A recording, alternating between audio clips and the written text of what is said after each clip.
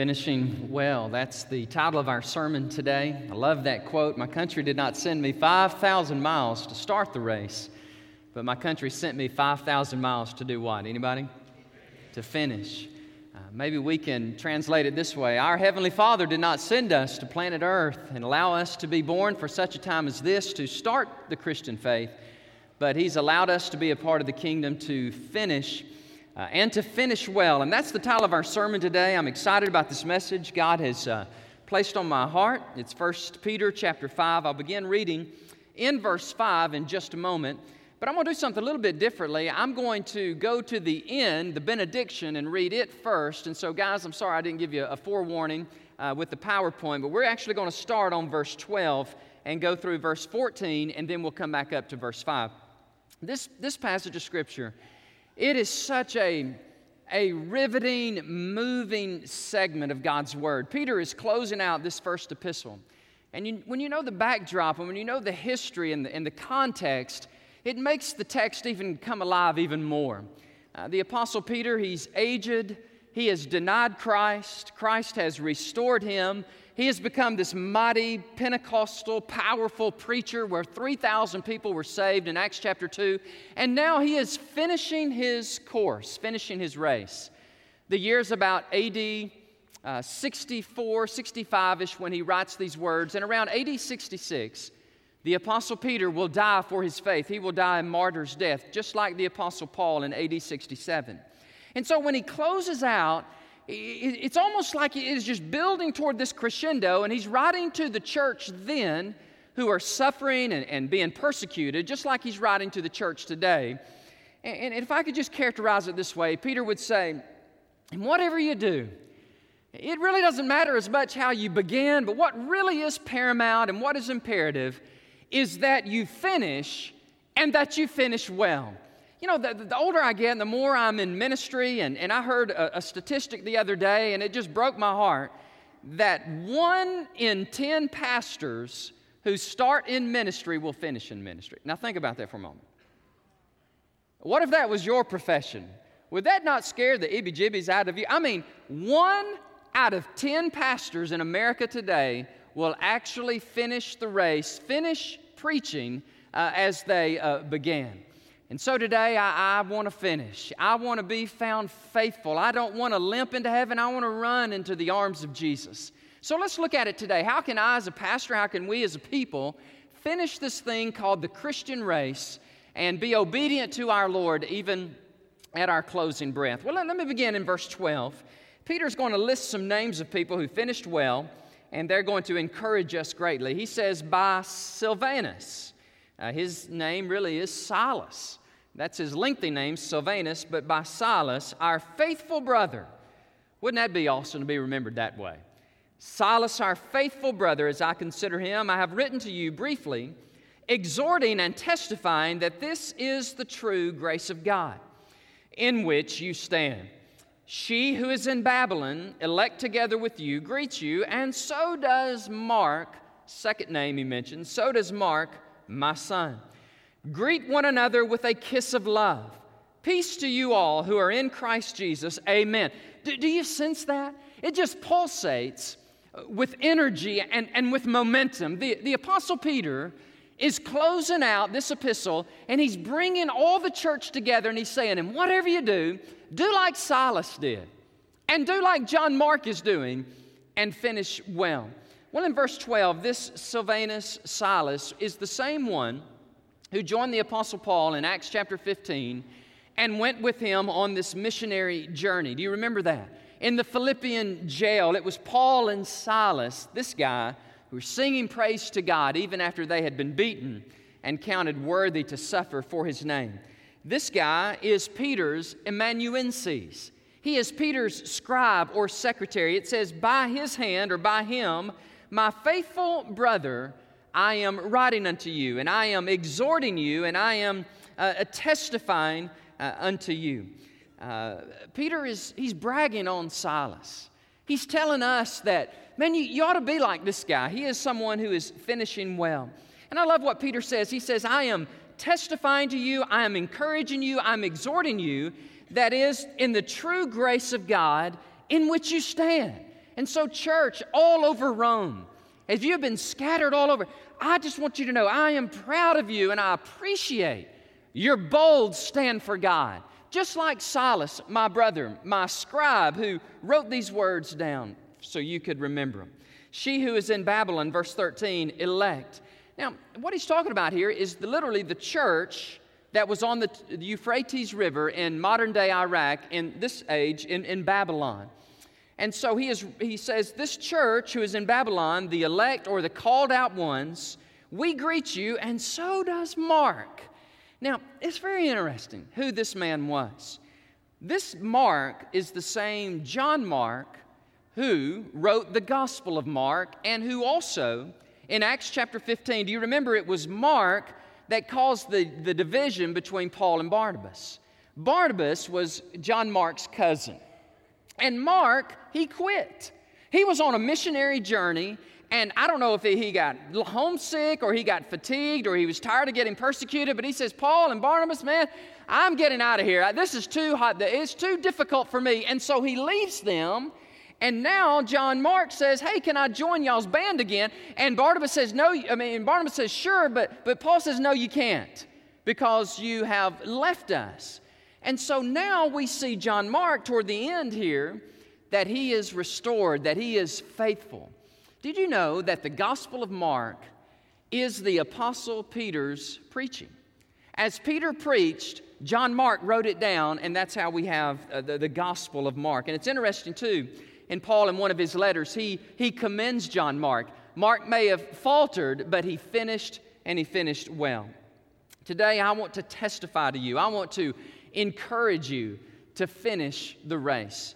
Have any of you ever had the doubt or had the thought creep into your mind, what am I doing with my life? I mean, really, what is this all really true? I mean, I'm trying to live for the Lord, and I'm being ostracized by people, and I'm just being persecuted a little bit, and I just wonder if this thing is really all it's cracked up to be.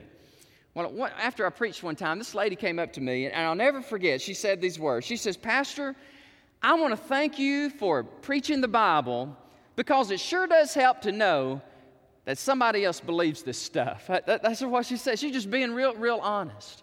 Well, I want you to know I believe this stuff. And you believe this stuff, or you wouldn't be here today. And so Peter, he calls out these two names, Silas. He calls out the name of John Mark. And then he closes out with this word of greet one another with a kiss of love. And by the way, that is a command. I know these single adults are going, whoo, I knew I loved the Bible. And yeah, I like this part. And really transliterate it to our culture, it would be reach out and shake somebody's hand or give them a hug or kiss them on the cheek and just welcome. Hey, listen, guys, as we're in this thing together and we become more and more ostracized and marginalized in America as followers of Christ, I'm telling you this, guys, we are going to need each other. We're going to need to get along with each other. We're going to need to bind together as a band of brothers and sisters in Christ, because we're going to start this thing and then we're going to finish it together. Well, that's the benediction. That's the closing. Now let's get into the verse 5, and we'll begin with reading the text. Here we go. Now he says, likewise, you younger people, submit yourselves to your elders. Yes, all of you be submissive to one another and be clothed with humility. For God resists the proud, but he gives grace to the humble. Therefore, humble yourselves under the mighty hand of God, that he may exalt you in due time. Watch this, verse 7. Casting all your care upon him, for he cares for you. Let's stop there for just a moment. The Apostle Peter now is going to give us some words of instruction. He's going to coach us, if you will, on how you and I as believers, the definite actions or activities that we need to be engaged in that will guarantee that we will not only start well, but that we will also finish well. For example, in verse 5, he says, let us be submissive to one another. Now, the primary theme in the epistle of 1 Peter is suffering, but the secondary theme is one of submission. And he says here, submit to your elders. Yes, look at verse 5. He says, all of you be submissive to one another.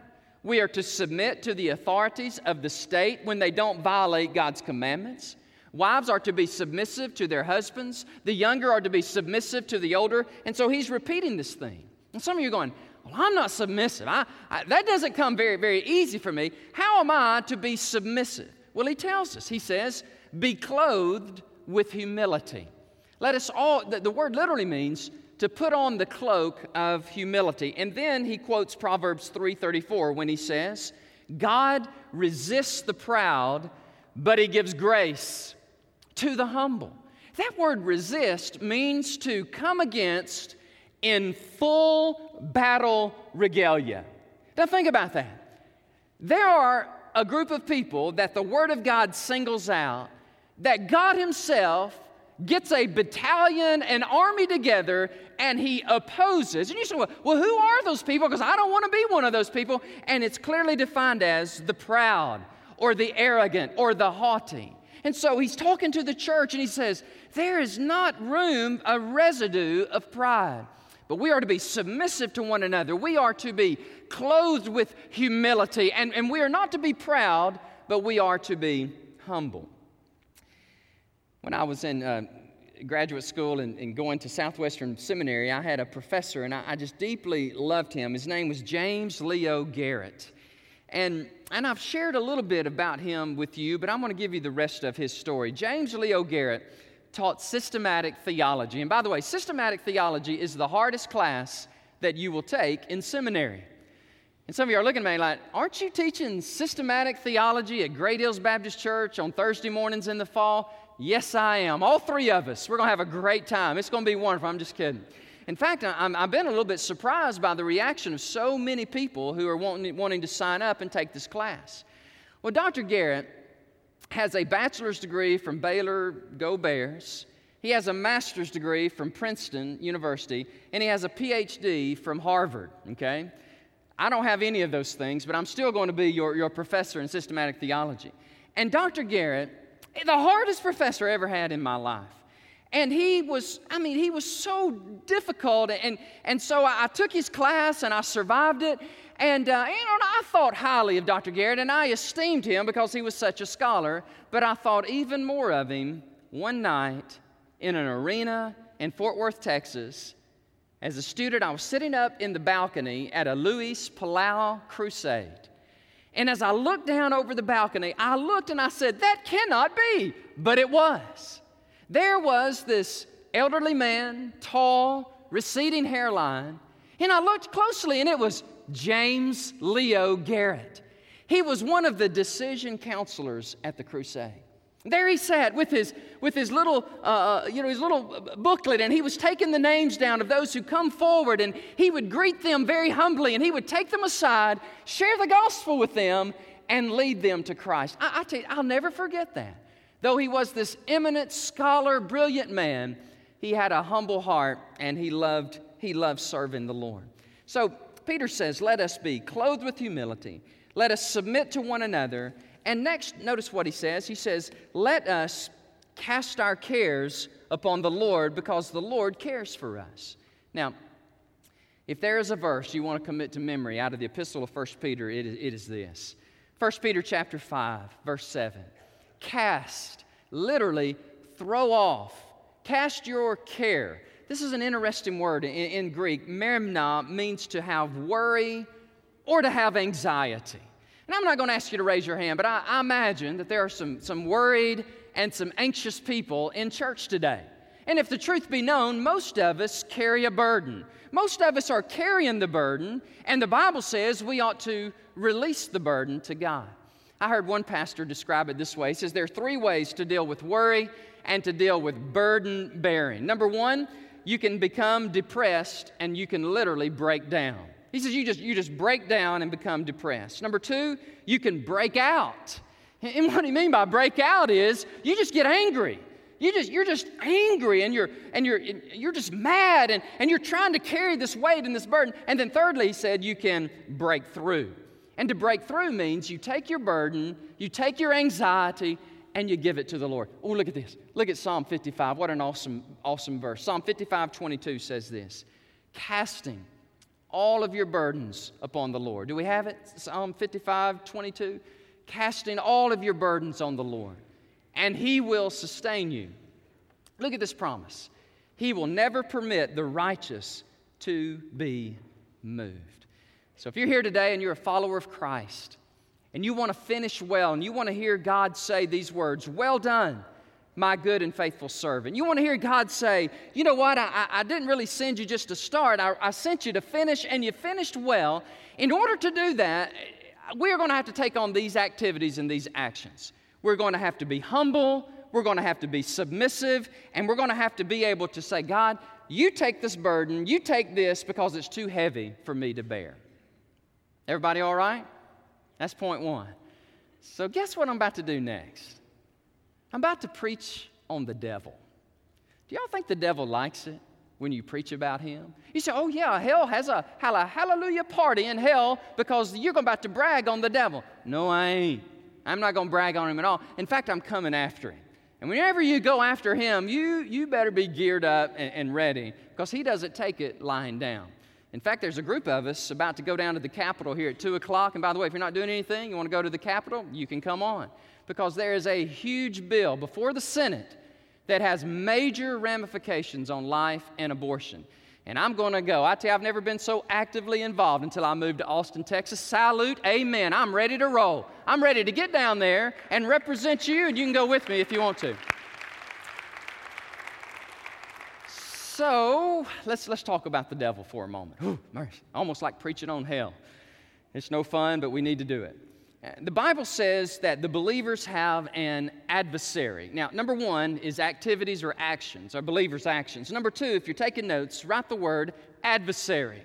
Now, I believe that once we become Christians and we become followers of Christ, the devil's primary goal for your life and my life is to trip us up so that we quit and that we don't finish well. In fact, Peter puts it like this. He says in verse 8, "Be sober, be vigilant, because your adversary," now he goes ahead and just tells us who he is. Your adversary, the devil, he walks about like a roaring lion, and he seeks whom he may devour. Now, verse 9, Peter begins to give this staccato and just repetitious command after command. And again, you just got to put yourself in his place. He is very intense. He is wanting us to finish well. And he knows when we want to finish well, there is a massive onslaught of demonic and satanic activity that is going to try to derail us. And he says these words. He says, "Resist him steadfast in the faith, knowing that the same sufferings are experienced by your brotherhood in the world." So let's talk about this for just a moment. First of all, Peter says, in order to deal with the devil, you must be sober, and that is an imperative command. It's not the absence of drunkenness that he's talking about. That's what we think of sobriety. No, it's much deeper than that. It literally means to be watchful, to be on the alert. Secondly, he says, be vigilant. And that word literally means to be cautious and to be alert. To be vigilant and to be cautious because we have an adversary who does not lie down when he is threatened. He comes against us, and the Bible says he walks about. Did y'all see that in your Bible, verse 8? The devil is not omnipresent. He can't be at all places at all time like God, but he's strong, and he has his demonic hordes who go out and they walk about. Now, that word is peripateo in the Greek. Peripateo literally means to walk about like a traveling evangelist or a traveling teacher would go from place to place. So it says what it means. He walks about and he seeks to, now watch this, devour. He's a roaring lion seeking to devour. That word literally means to swallow or to drink down. Jesus put it like this in John 10:10. He says, "The thief, the devil, does not come except to steal and to kill and to destroy. But I have come that you may have," somebody help me. You may have life and you may have it what? More abundantly. And so Jesus says, hang in there. I am stronger than he is. I will be on your behalf. I will help you. I will sustain you. But you need to be alert. You need to be cautious. You need to have your spiritual antennas up because once you name the name of Christ and you're on your way to heaven, don't think for a minute that the devil is going to leave you alone. In fact, listen to this. If you're serving God and doing all that you can to please Him and to walk with Him and just honor Him, I make you a golden promise. The devil is not happy with you. And some of you are going, man, is that why? Is that why I just keep, man, sometimes I just feel like I'm butting my head up against a wall and ain't no wall. I mean, there's a force of darkness in this world that seeks to swallow us and to derail us. One writer put it like this, and I love this. He said, the fact that we cast everything upon God does not give us the right to sit back and to do nothing. Cromwell's advice to his troops was, trust in God and keep your powder dry. I love that. Keep your powder dry. The Christian is the man who trusts, but at the same time puts all of his effort and all of his vigilance into the business of living for Christ. The devil is like any bully, and he retreats when he is bravely resisted in the strength of Jesus Christ. End of quote. The word resist here, when he says resist him, steadfast in the faith, it is a military term. It literally means to form a line against. And the way we resist him, in verse 9 it says, to be steadfast in the faith. Listen to this word steadfast. It means to be stiff, solid, strong, and stable. Watch this. Resist him, steadfast in the faith, knowing that the same sufferings are experienced by your brotherhood in the world. Now watch this. This is what God showed me this. This is good. Listen to this. All right, we're in this massive spiritual battle. And the only way we come out victorious is that as we know Christ, and listen to this very carefully, we are in fellowship with the body of Christ, the community called the church. Everything that he says is within this context. Resist him not alone, but resist him because just like your brothers in the world, they are experiencing the same sufferings. I don't know about you, but it helps me greatly to know that I'm a part of a family. I'm a part of a body of Christ. I'm a part of a group of people who love the Lord, love the Word of God, and want to stay strong, want to be faithful, and want to end and want to finish well. And so we come together. Aren't we much stronger together than we ever would be by ourselves? You know, even the Lone Ranger had Tonto. You know, God showed me that this morning. I never saw that. Even the Lone Ranger had Tonto. He wasn't so lone after all, was he? In 1521, Martin Luther, he did something that was unprecedented. Martin Luther translated the Greek and the Hebrew into German. It's called the September Bible in September of 1521. He said, oh, the opposition that he received. Many in the church believed that the lay people should not have the Bible in their own language. Many in the Catholic Church says keep it in Latin and keep them uneducated because we're the leaders and they are the followers. But Martin Luther came along with this idea of a reformation or a protest. And so today we know it in history as the Protestant Reformation. He said, no. And Calvin and Zwingli and William Tyndale and many others and many radical reformers, our predecessors, the Anabaptists, they formed a line together and said, no.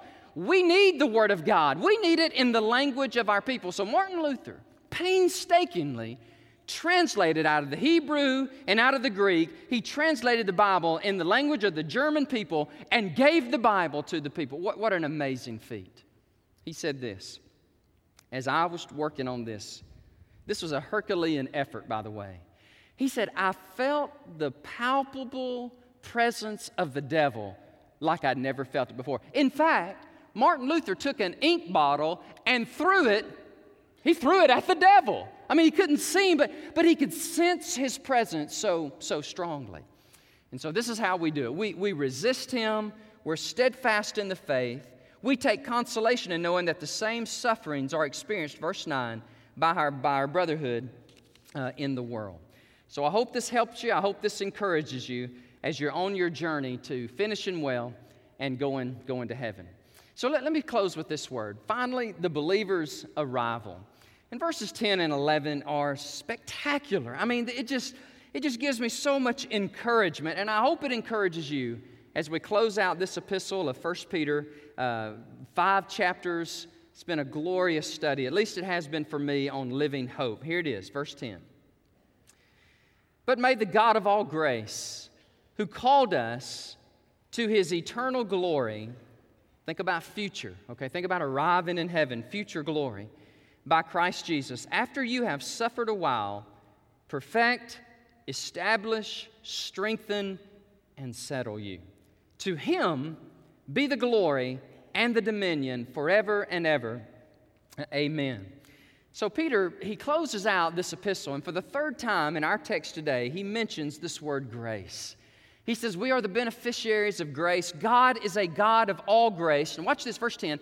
He has called us to His eternal glory. Does that not motivate you? Does that not encourage you just a modicum, just a little bit to know that God has saved us, God has called us, we're walking through this journey, this pilgrimage, and yes, we've got detours, we've got dead ends, and we got some dry holes and some potholes to get over, and we got an adversary who presses us down, but aren't you glad to know today that we just keep marching and we keep walking, and one glorious day, God brings us on into heaven. And that is our arrival. That is when we're translated out of this earthly body into our resurrected spiritual body.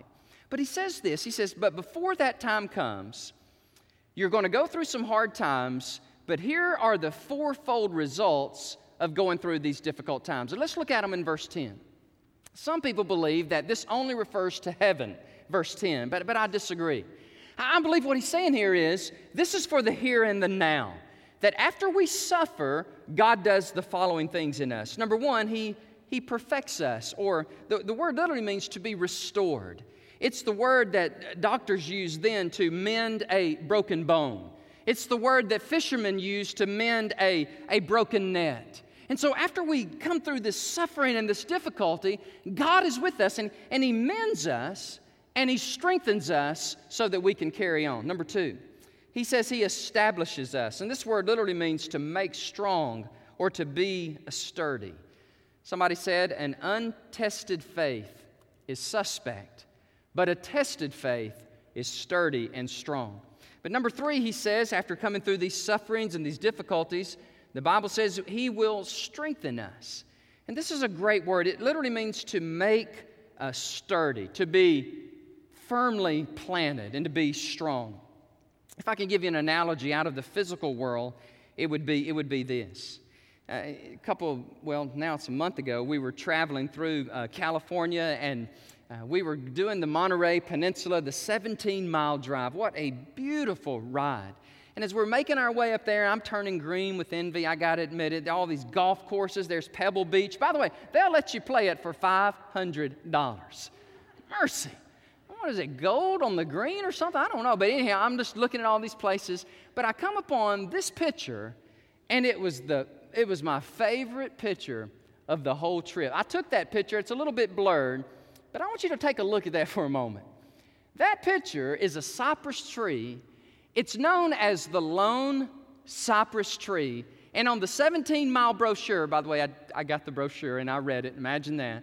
The brochure says, this tree has been there on that little island by itself now against the winds of the ocean for 250 years. The Pebble Beach Company uses that icon as the symbol of their company. And I got to looking at that and I thought, that is fascinating. How in the world is that tree going to last for 250 years? And here's how. It's got some deep roots. It's got deep embedded roots. Through that rocky terrain, its system of roots, it is spread out and it is sturdy. So, coming off the Pacific Ocean, the wind is always blowing, but for 250 years, it has been established and it has been strengthened. Now, watch this. If God, who created that tree and planted it firmly with deep roots, can enable and empower that tree to be strong and sturdy and established for 250 years, don't you think He can take care of us? Don't you think that He can make us stand and withstand? Don't you think that when we deepen our roots in the nutrients and in the fertile soil of the Word of God, when we are firmly established and when the wind blows, we stand for God. And we keep standing for God until God takes us home. Thank you. That's good. I shouldn't have thought about Pebble Beach, mercy. Now I'm thinking golf. Easily distracted, Brother Danny. You're easily distracted. Okay. Let's see. There's one more in verse 10. Did you see it? So that you are strengthened, so that you are established, so that you are sturdy. And then finally says, so that you are settled. Don't you like that? That word literally means to have a strong foundation. A strong foundation. You know, I'm deeply concerned about Christendom in America. I don't think this is any real shock to you. I'm just concerned because I don't know that our people in the church, their roots are being deepened and strengthened. And to me, the greatest opportunity for our people, for us to come together and to deepen our roots is in the public proclamation of the Word of God. It's one of the primary ways, as I am teaching you, and I'm teaching you this book, that God is doing miraculous things in your life. He is strengthening you. He is developing those roots in you so that when you are assailed by the frigid winds of adversity and difficulty, you will stand. Personally, individually, you're having your quiet time with the Lord, you're studying the Word of God, you're in a small group, a Bible study group, and you're being developed in the Scriptures. And then when you come here, and I only have about 30, 45 minutes with you a week, and the best thing I can do is say, and now look at verse 10, or now look at verse 5, or now look at this, or look at that. It's the Word of God that will keep you sane, keep you strong, keep you sturdy, keep you solid, keep you sure, so that it enables you and empowers you to finish well. You see, that's my desire for you, is that you finish well.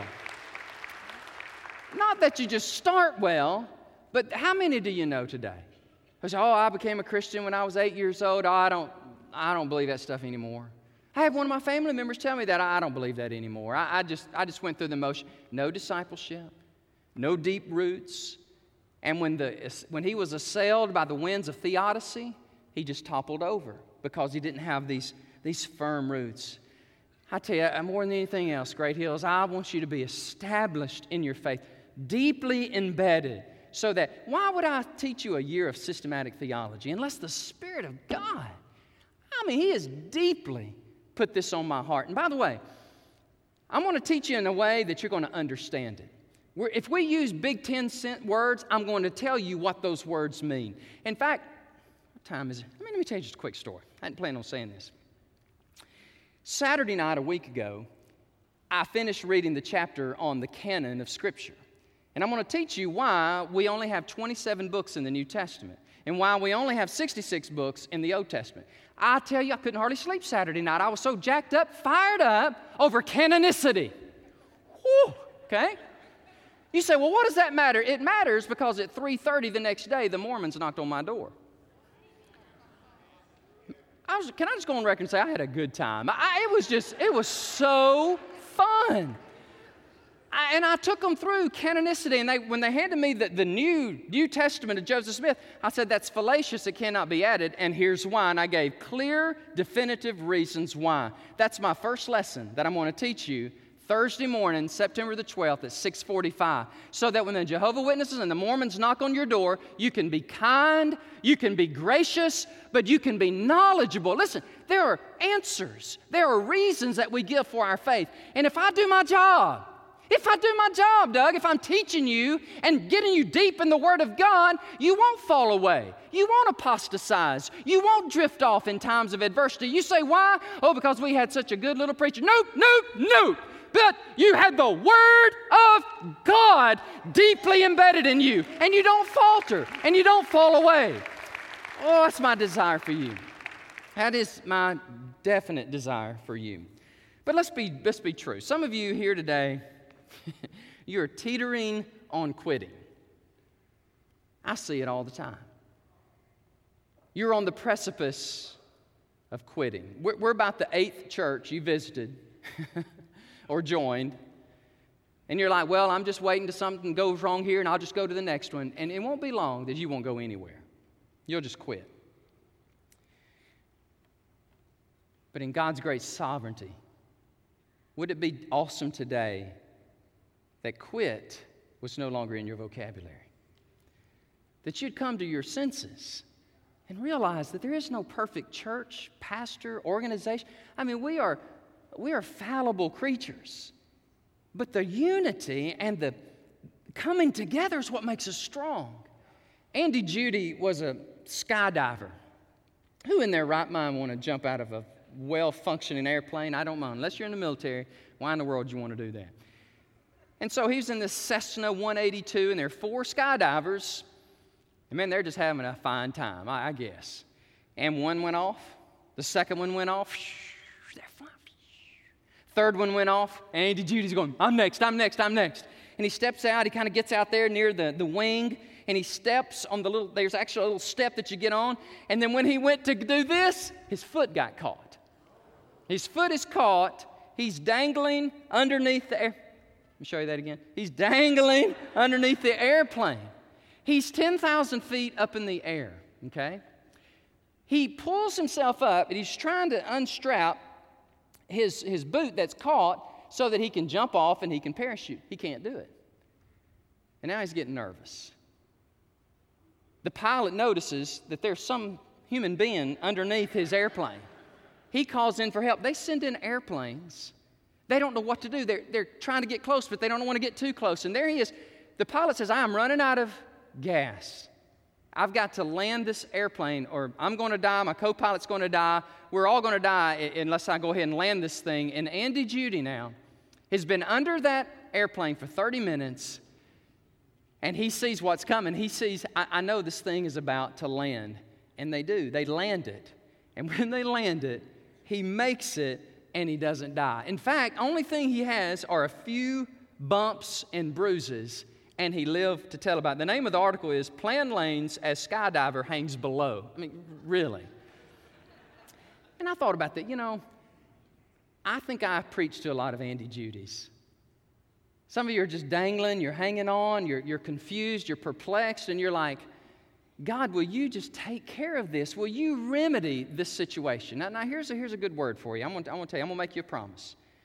God is going to take care of it, or He's going to take care of it. You say, what do you mean by that? God's going to bring you out of your difficulty, okay? By the way, you're not going to stay in your difficulty forever, aren't you glad? God is either going to take you out of it or He's going to take you home. How's that? He'll take you through it or He will take you home. And I just want you to know both those prospects are really fine. They're outstanding. If you know the Lord, if you're walking with Him. The verse ends for me in verse 11 where he says, "In all glory, doxa, and all dominion unto Christ." That word dominion is kratos. And it means mighty with great power. Our great and awesome God. He is with us. He has saved us. And He equips us. He gives us everything that we need to live the victorious Christian life. And He suits us up. And the activities or the actions that we take upon ourselves, and we're part of the body of Christ, first of all, we are submissive. Secondly, we are humble. We are not haughty, and we are not arrogant. And thirdly, we just cast our care upon Him, okay?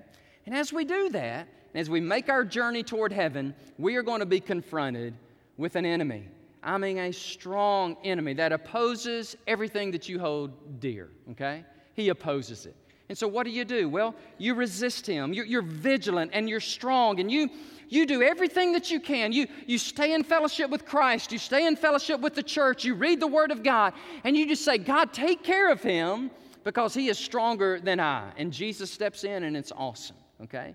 And as you're walking through this journey, there's coming a day when you close your eyes and you wake up in eternity and you hear these words. Way to go. It's awesome. You finished well. And just enter into the joy of the Lord. Wouldn't it be awesome to do that? You know, I think about Peter. And people say, well, the Apostle Peter, you know, he messed up royally, and he did. Anybody here has not messed up royally? I didn't think so. I mean, he denied the Lord. He even cursed that he knew God. And yet Jesus forgave him. Jesus reinstated him. And Jesus filled him so that when he finished well. And that's what I want you to do. If you're here today and you haven't begun the journey, let me say it this way. If you have not become a follower of Christ, here's a word I've got for you that I believe the Lord gave me. Please listen to me carefully. If you haven't begun the journey yet, don't wait until you figure everything out, until you get your life sort of in order, then you come to God. That is one of the devil's most hideous lies. You will never figure it all out. You will certainly not get your life together, and you will slip into a Christless eternity saying, I wish I had it. If you're here today and you don't know the Lord, you're listening to us online or you're watching on television, or if you're here in Austin at Great Hills Baptist Church, you don't have a relationship with God, then do this. Say, God, I cast myself upon you. There's so much I don't understand. There's so much I don't know. And yet, God, I just give you my life. I turn away from that life and that sinful life, and I embrace you by faith. God, take me as I am, and God does. Okay? He does. And He begins that awesome work of grace in your life. If you're here today and you've begun that journey and you're walking with the Lord, and yet you feel battered, you got the Andy Judy syndrome, you feel like you're just dangling in the kingdom of God, you know it's going to be bumpy and bruised, and you just think, I just don't know. Maybe I'll just go back to the way life used to be, I had a lot more friends and certainly had a lot more parties. I got to do a lot more things. Maybe I'll just drift back on into that life. Listen to me carefully. Please don't do that. Please don't do that. All of heaven is applauding you. This church, we come alongside of you. We want you to finish and finish well. Father, thank you for your word. Thank you that you have preserved it. That God, you've given us everything we need to live a dynamic, fruitful, effective Christian life. Father, first of all, I want to pray for those that are here today. That God, they don't know you, they don't have a relationship with you, and they're in that quagmire of figuring everything out and getting their act together. God, would you release them from that? Enable them, Lord, just to come to you by faith. Enable them, Lord, to just say, God, I can't do this, and I ask you to save me and to help me. And really, if you're here today and that is you, then I invite you to say, Christ, I believe on you. I confess with my mouth that Jesus is Lord, and I believe in my heart that God raised him from the dead, and I want to be saved. God will save you. God will change you if you will believe on him today. Others of you are here today, your heads are bowed and your eyes are closed, and man, this was a message for you. This is going to go down as one of those moments where God rescued you because you were teetering. You were thinking about not only leaving our church, but you were thinking about leaving the church. And yet God in his grace, certainly through the weakness of this preacher, it was God in his grace that allowed you to be here today to hear this message about finishing well. Can I say it one more time? God did not send us all these miles just to start the Christian life. He sent us to finish and finish well. So, Father, we pray now as we stand in your name and in your honor as we sing praise to you, that, God, it would be just a time of worship, and it would be a time of dedication and commitment. I pray for our pastors, our counselors, as they're here at the front, that they would welcome and they would receive those, Lord, who need to cast their burden off of their shoulders. Lord, I pray that today there would be a burden-casting party at Great Hills Baptist Church at this very hour, that there would be broken hearts that would be mended, there would be depressed spirits that would be made well, and that, Lord, you would energize us. And God, I'm asking you for strength. I'm asking you, Lord, for help. As other believers, as we make our way downtown, that God, you would equip us, you would just give us everything we need to go forward in victory and represent you, represent your church well. So, Lord, I pray that you'd bless our invitation, for we ask this in Jesus' name. Amen and amen. Why don't you stand up with me? God bless you. Thank you for being here. Let's stand and let's sing praise to the Lord. And man, if you got a commitment, a decision you need to make, we invite you to come even now. Brother Terry, you lead us as we sing.